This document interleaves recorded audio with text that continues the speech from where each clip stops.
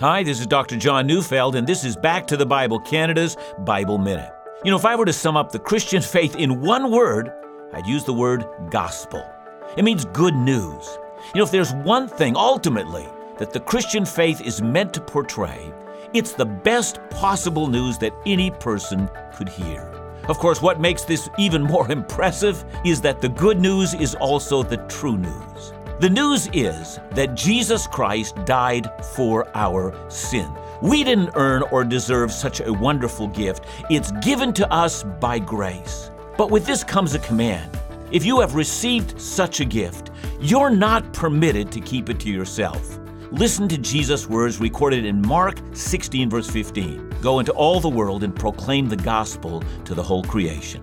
You can listen to us every weekday on this station, or you can also find us online at backtothebible.ca.